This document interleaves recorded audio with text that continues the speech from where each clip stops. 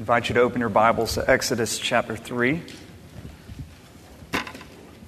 Exodus chapter 3, we have started a new series. It's not in another skin. I keep looking at the posters around here. We're actually looking at the gospel through the life of Moses. And it is our last Sunday of the month. And typically for our last Sunday of the month, we've been taking a meditation on the cross. We're going to break from that since we just started a series. And so we're going to postpone that this month as we continue to study Exodus, or the life of Moses, really the gospel through the life of Moses.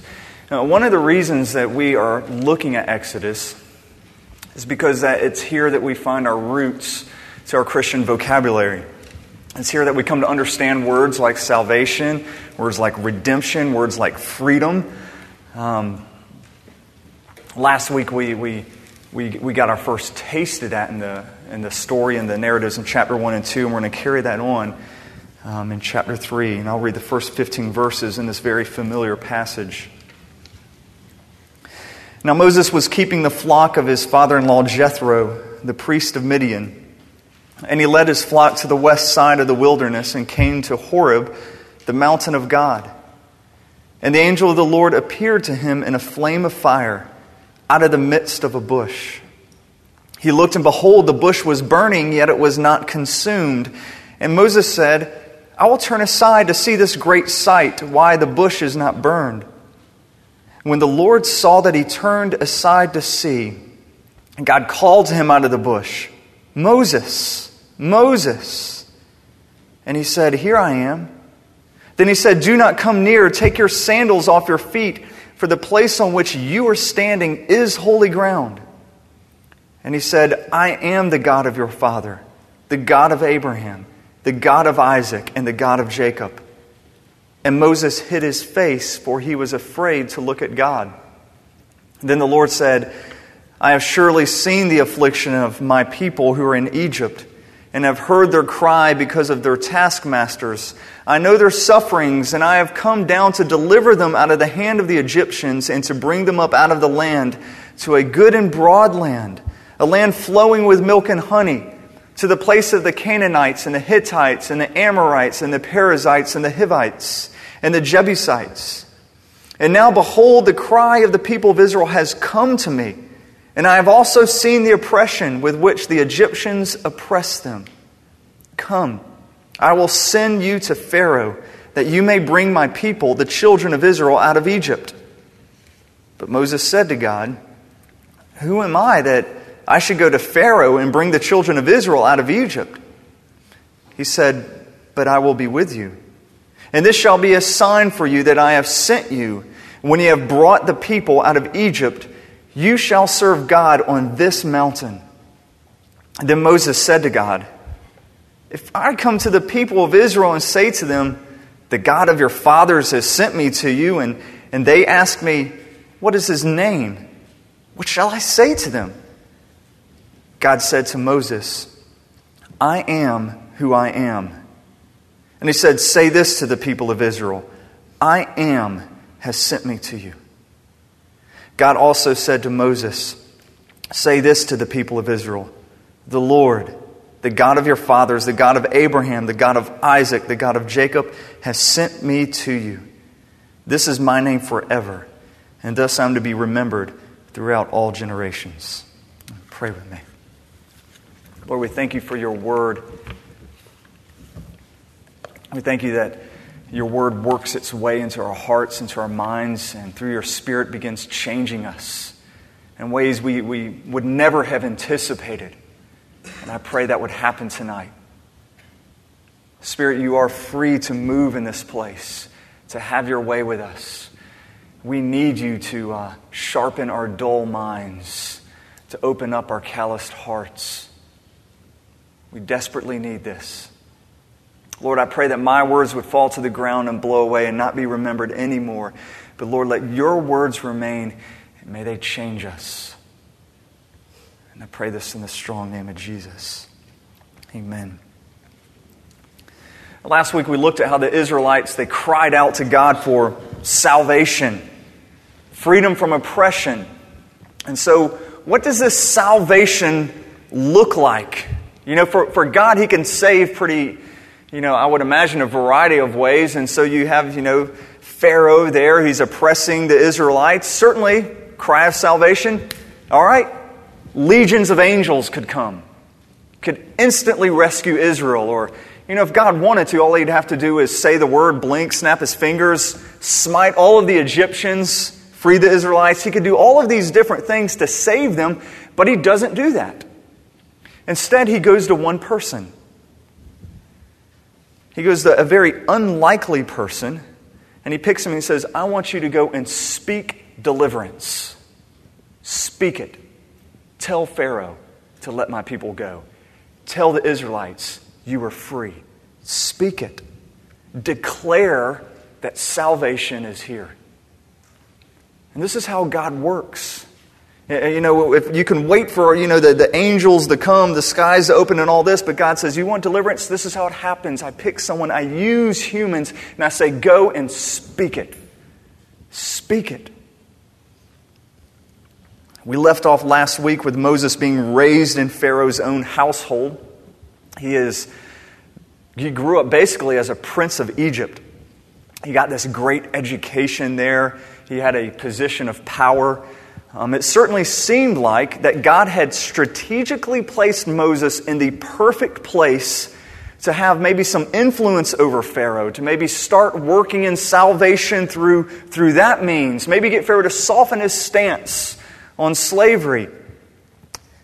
But right when you expect things to start happening along those lines, everything just kind of falls apart. Moses' life takes this downward spin. The things that I would have planned don't go as I would have planned. Basically, Moses, he saw this Egyptian beating on an Israelite. And so he killed the Egyptian. Just killed him right there. He thought he was safe. He thought nobody saw me do it. But then later he found out that when there was another fight between some Israelites and he was trying to break it up, they said, are you going to kill us like you did the Egyptian? And he realized, they saw me. And he flees. He runs away, fearing for his life, and he settles into Midian where he becomes a shepherd. And so at this point, he has seemingly wasted his education. He has wasted his position of power in which God had raised him. He had wasted the influence that he once had. All of that gone. He's been rejected by the Hebrew people. He has now been rejected by the Egyptians. And in the verses we just read, we find Moses out just taking care of sheep in the middle of the wilderness. Literally, it's in a dry place. And it's here that Moses meets God. Now, this is over and over again, you're going to see this, that this is the God of the Bible. God does not, if the picture you have of God is one who, He comes to you once you get your whole life together, once you put it all in order, then God comes to you. That's not the God of the Bible. He comes to those who have wasted their lives. He comes to those who have wasted the opportunities that they had before. He comes to the nobodies. He comes to the ones who's been rejected by others. And He speaks to us. He pursues us when we don't pursue Him. And look how God gets Moses' attention. Look at chapter 3, verse 2. It says, and the angel of the Lord appeared to him in a flame of fire out of the midst of a bush. He looked, and behold, the bush was burning, yet it was not consumed. Through this burning bush, Moses sees this bush. It's on fire, and yet somehow it's not burning up. And he looks at this and he goes, something here it doesn't make sense. This doesn't make sense at all. And for the first time in his life, he's confronted with something that doesn't fit into his paradigm of thinking. It doesn't fit into what he knows to be true. He's looking at something there's no way that can happen. The bush is on fire, yet it's not being burned up. This simply cannot be. And so he turns to look at it. And so he becomes very curious about this. And actually, when it says he turned aside, it means he detours. He takes a detour there and he goes to this. And notice he's not going to meet God. He's curious. That's it. He's simply curious. Something I can't explain. But then when he went, he met God. And God still speaks through burning bushes, just like He spoke to Moses. If you're a Christian, you're called to be a burning bush, actually, because the Spirit of God dwells inside of you. And you're to live your life in such a way that it cannot be explained by those around you.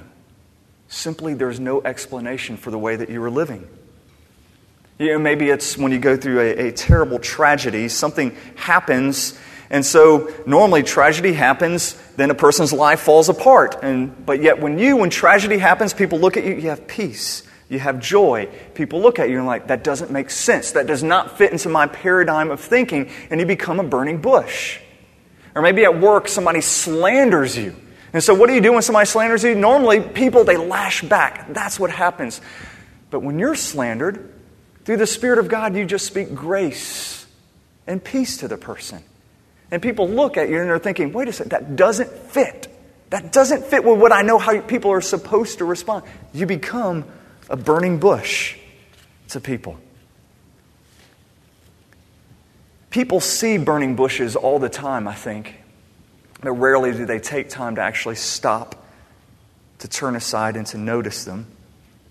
One burning bush that I think it happens a lot is most people have in mind kind of their dream life, what they aspire to. We all have that, whether it's, wanting even if you're in marriage, you want this perfect marriage. And you want this good house or a good neighborhood or really just a job that you even like. And you keep thinking, if I had a different boss, I'd be happy, or if I had a car that worked, I'd be happy. And you're always thinking these things, and then you get those. And some of you in this room have been privileged to actually get the things that you have dreamed about. You get them. And so, according to your former paradigm of thinking, it was, I get those things, now I'm completely satisfied and happy. And then you get them and wait, you're not. That's a burning bush. It doesn't fit with what you thought was true.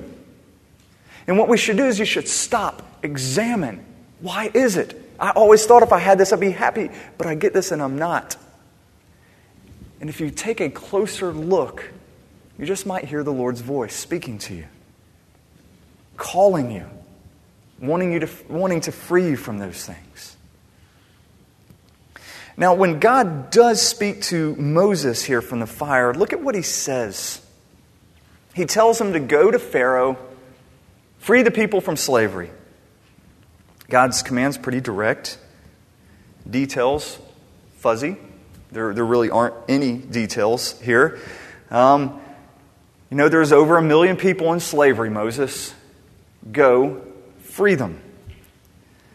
Look at verse 10. It says, "Come, I will send you to Pharaoh, that you may bring my people, the children of Israel, out of Egypt." There it is. It would be the equivalent, really, if during a prayer time, all of a sudden God speaks to you and says, go to Darfur, fix the problem. Okay? Just go there. Fix it. I know there's all this history, all this oppression, all of this stuff there. Go there, fix it. It would have been a very similar command. Except here you have 400 years of oppression. Moses is supposed to try to fix this. Well, Moses, he struggled with obeying this command just like I would imagine any of us would. And so we would probably start wanting some more details, or we'd start coming up with some excuses, and Moses does the exact same thing. He gives God 4 excuses, 4 reasons why it's a really, really bad idea. God, this is a really bad idea. And by the way, one of the ways I have found that there's a God idea versus a me idea. Usually when I come up with an idea, I'm fired up about it. And if somebody says, well, what about this? What about this? It's like, hey, it doesn't matter. I can make this thing work. When it's a God-given idea, usually all I see is, oh my gosh, this is going to be terrible. This is absolutely going to flop. I really don't want to do this. And that's just how I work. But when it's me, I kind of know what I can handle. And I get excited about it. This is obviously a God-given idea. And Moses begins to panic. And so the very first question or first excuse that he has is he says, well, who am I? Verse 11 says, who am I that I should go to Pharaoh and bring the Israelites out of Egypt? This is a great question. It's a great question. I mean, Moses grows up in a pagan environment. He doesn't have the theological training that's necessary to do this. He doesn't have the upbringing for this task. And God says in verse 12 that he will be with Moses. And I love this. He says, I'm going to give you a sign. I'm going to give you a sign.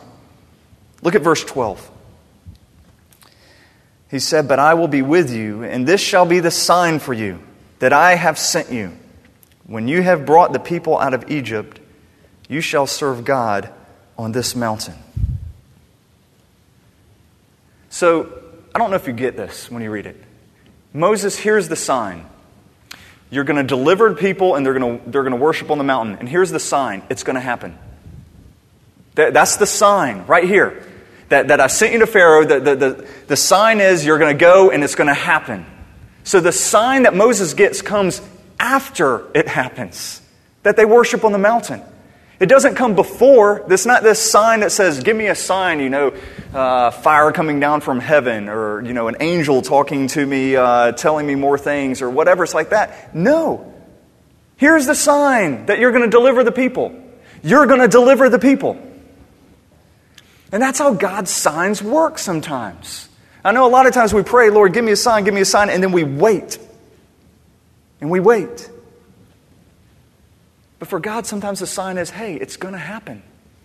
Do it. It'll happen. There's my sign. Don't think of my signs like a freeway sign in which you need to say, turn here, turn here. No, it's after you pull up on the ramp, it says, you have turned here. Like, okay, now I get this. Not how we would do it, but it's how the Lord does it here. And I think it's because He wants us to walk by faith. You're not going to mess up the Lord's sovereign will for your life. Moses' second question is, I don't even know your name. And God answers in verse 14, I am who I am. And I want you to tell people that I am has sent you. I am has sent you. Now, all of us here, we inherited a name. You didn't get to choose the name that you were given. For example, my middle name, as a lot of you know, is Eugene. I would have never, ever chosen that. And everybody's like, well, who in your family is named Eugene? I'm like, well, nobody, actually. My parents just liked the name. But I didn't get to choose this. I inherited it. God gets to choose His name. He chooses it. And His name reveals so much about who He is.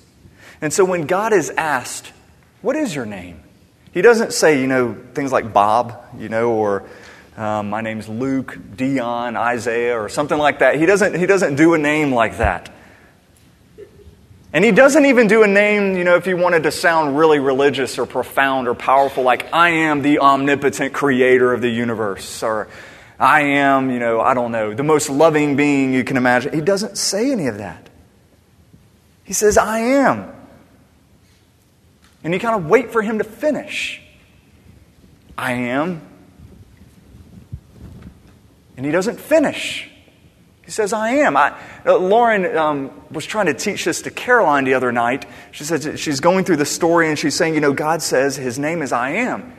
Caroline completely did not get it at all. And she kept saying, He is what? He is what? And she goes, no, His name is I am. She says, He is what? And we kind of feel that, thankfully a 5-year-old can say it and get away with it. We can't just say that, because we don't want to sound ignorant. But we wonder the same thing. What do you mean when you say, I am? I am. One of the things I believe that God's name reveals about Himself is that you cannot compare God to anything else in this universe. Anything else in this universe. He is the starting point for everything. Or a better way to say this is you cannot explain God. You can't explain Him. You explain things by telling how something comes into being, how something comes into life, but God has always been. He simply is. He simply is. Everything is a part of something. If I were to ask you, who are you? You could say, I am a human. You belong to this class, humanity. If you could talk to a star and say, what are you? And they would say, I am a star. If there's a lot of stars and you say, what are you? They say, I am a galaxy. People, they belong to a class. They belong to something. But when God is asked, what do you belong to? What are you? He has to say simply, I am, because he doesn't belong into any class. He does not fit into any category. He simply is. Basically, this is another way of saying I am holy, because the word holy simply means other. It means not like us. The word holy means utterly distinct. Can't place in a category. So when God says His name is I am, He's simply saying, I'm holy. I'm holy. You know, if He had used an adjective like I am powerful, as great as that sounds, or I am all-knowing, that's my name, He would have instantly placed Himself into a category. If He had said, I am powerful, you'd have thought, powerful, I get that, I understand power, so you're like the most powerful being ever. And then God would have said, no, because my power is nothing like the power you know. I don't fit in that category. If He had said, I am faithful, you'd have thought, okay, I understand faithfulness, so you're like the most faithful being there is. And He would have said, no, because the picture you have of faithfulness is nothing like my faithfulness. You can't even put it in the same category. I simply am. I simply am. Isaiah would later say, to whom then will you liken God? Or what likeness will you compare with Him? And this is actually really good news for us. It's really good news for Moses. Because a God that is like you cannot save you. A God who is like you cannot save you. A God that thinks like you would think, or loves like you would love, or does things like you would, can't save you. But this God can. This God can save them, and salvation is what we need. Moses' third excuse is usually all of our favorites. It's one I hear all the time. It's probably the reason only a couple of you stopped by at 3 to help us set up. It's not my gift. It's not my gift. I don't know how to set up drums or things like that. We use this excuse all of the time. Moses, he basically says, I'm not eloquent. I'm not one of those really good speakers. Actually, I'm kind of a brute, God. I'm a shepherd because I don't like being with people. It's not going to fly. It's not going to fly. Moses, he doesn't just give this objection here. Actually, 3 times in the following chapters, he's going to tell God, people won't listen to me because I'm a horrible speaker. 3 times later, I'm a horrible speaker. And God finally responds. He says, who cares? Who really cares? How does your giftedness have anything to do with your obedience? It doesn't matter. I'm going to take care of your weakness. Your giftedness doesn't make you able for the task, or it doesn't exclude you from the task. It is irrelevant. And that actually this is extreme arrogance to tell God you're not gifted, or that you're not really good at this, and get somebody else. That is one of the most arrogant things you can say. Because what you're saying is, I realize, God, your task depends on the person, not on you. It depends on my ability. That is so arrogant. We should respond in humility and just simply say, okay, what do you want? I'm not gifted, but it doesn't matter. It doesn't matter. Moses' fourth excuse is said in a panic. He's becoming frantic because he realizes all of his excuses are pitiful. And so verse 13, I love, he says, just send someone else. Just send someone else. Sorry, that's in chapter 6. He says, just send somebody else. God, I know that I don't really have a reason to go, but I just don't want to do it. And God finally says, all right, I'm going to send Aaron, your brother. He finally says, all right, I'll send somebody else with you, but you are going to go.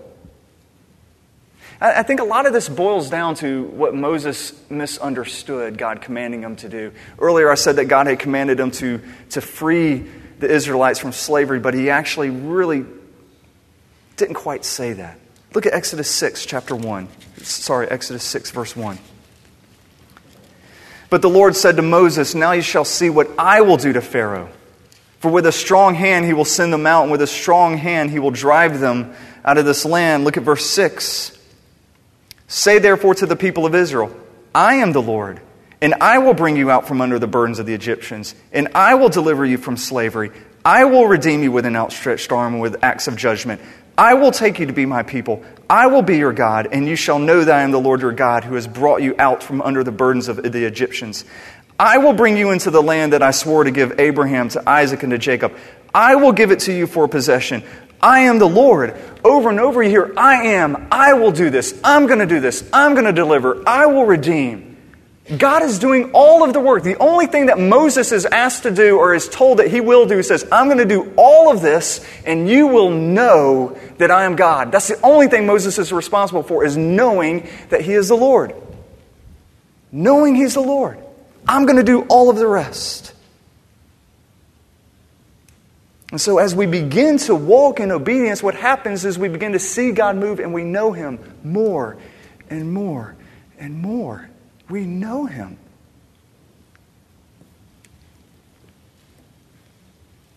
Before we end here, there's one final thing, one final question that you got to ask of this text. Maybe some of you were thinking about this earlier. How can Moses get away with this stuff? I don't know if you've ever thought of this. How can Moses get away with this? I mean, how can he say all that he has to God? God's calling him and he's just kind of talking back to God. No, I'm not going to do this. No, you better send somebody else. No, I don't care, God. Here's my excuse again. He's talking back to God. And God doesn't just strike him dead. I mean, if I were God and Moses talks to me that way, I'd be like, wham, next, okay? Because there's nothing in Moses that drew God to him. It's like, all right, next person, and I bet the next person wouldn't talk back. But here he is before a holy God, and he's talking back to him, and God doesn't strike him dead. And if you remember, when Moses first comes to this burning bush, it says the angel of the Lord says, stop. Not you're about to be on holy ground. You're approaching holy ground. It says, stop, take off your shoes, for you are on it. You are already on it. You are already in my presence. You are on holy ground. And you're going to see later in the book of Exodus that anybody who is on holy ground, if there's a holy mountain in which God comes down with fire, very similar, if you touch it, you die. If you're on holy ground. Touch it, dead. Here's Moses on holy ground, talking back to God. He's not struck down.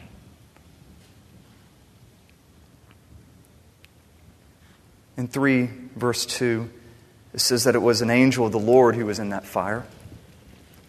This is not an ordinary angel. Whenever you see the definitive article there, the angel of the Lord, it's talking about the Lord himself. And you see that even later because this angel accepts worship, which no angel can do. And what you're seeing is this angel here is somehow acting, this Lord here is somehow acting as a mediator. A mediator. Look at John chapter 8. It's one of my favorite passages here. Jump to the New Testament. I feel like I say all the time, this is one of my favorite passages. It's because during the week when I'm studying it, it becomes one of my favorite passages. John chapter 8. And here Jesus is arguing with the Jewish leaders. And at one point they say that they certainly didn't think that he was better than Abraham. You're certainly not better than any of the prophets. And Jesus responds by saying these words. Look at verse 58. Jesus said to them, "Truly, truly, I say to you, before Abraham was, I am." Before Abraham was, I am. Now, this does not make grammatical sense at all. You could say before Abraham was, I was. But he says, no, before Abraham was, I am. And they all got the point. They got it. He's saying, you know what? There is never going to be a time where I cease to be, and there was never a time that I was not. I have always been. I am. I am. The burning bush, the angel of the Lord that spoke to Moses, me. I am. That's why I'm greater than the prophets. That's why I'm greater than Abraham. That's why I'm greater than Moses. Before they even were, I am, present tense.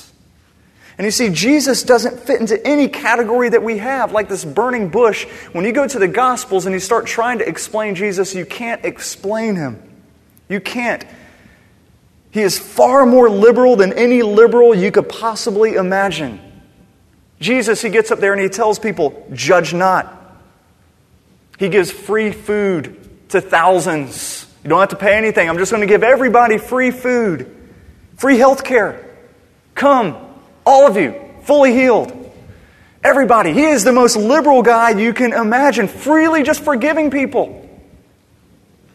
And you think, okay, well, I got him pegged. He's a bleeding liberal. And you're like, no, wait, he's actually more conservative than you could possibly imagine.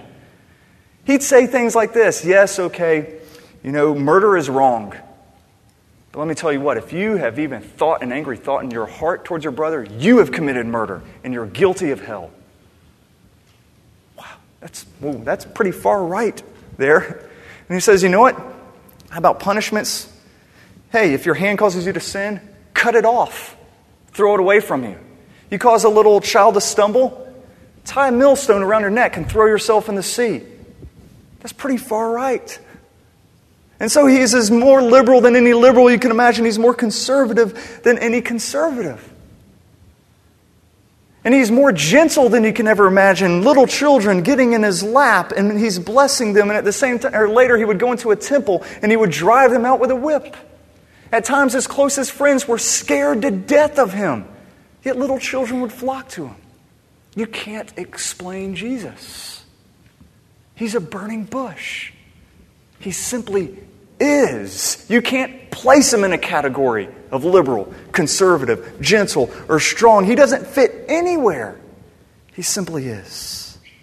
And this is good news for us because it means we didn't create him. We didn't create him. And it also means that he can save us because he is not like us.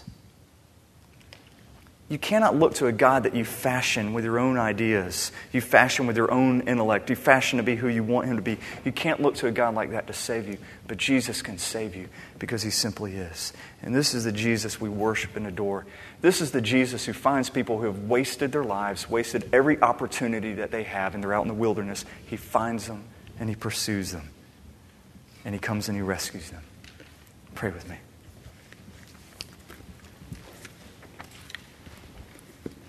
Lord, you are the great I am. Jesus, you are the great I am. Even back then with Moses, you're mediating for him. You are allowing him to stand on holy ground and talk back to you, just like you allow us in the midst of all of our sin to come before you and worship. Because you're our mediator. Thank you. I ask that your Spirit would so fill us in this place that when we leave, we would be burning bushes. We would live lives that cannot be explained. And I pray this in the name of Jesus. Amen.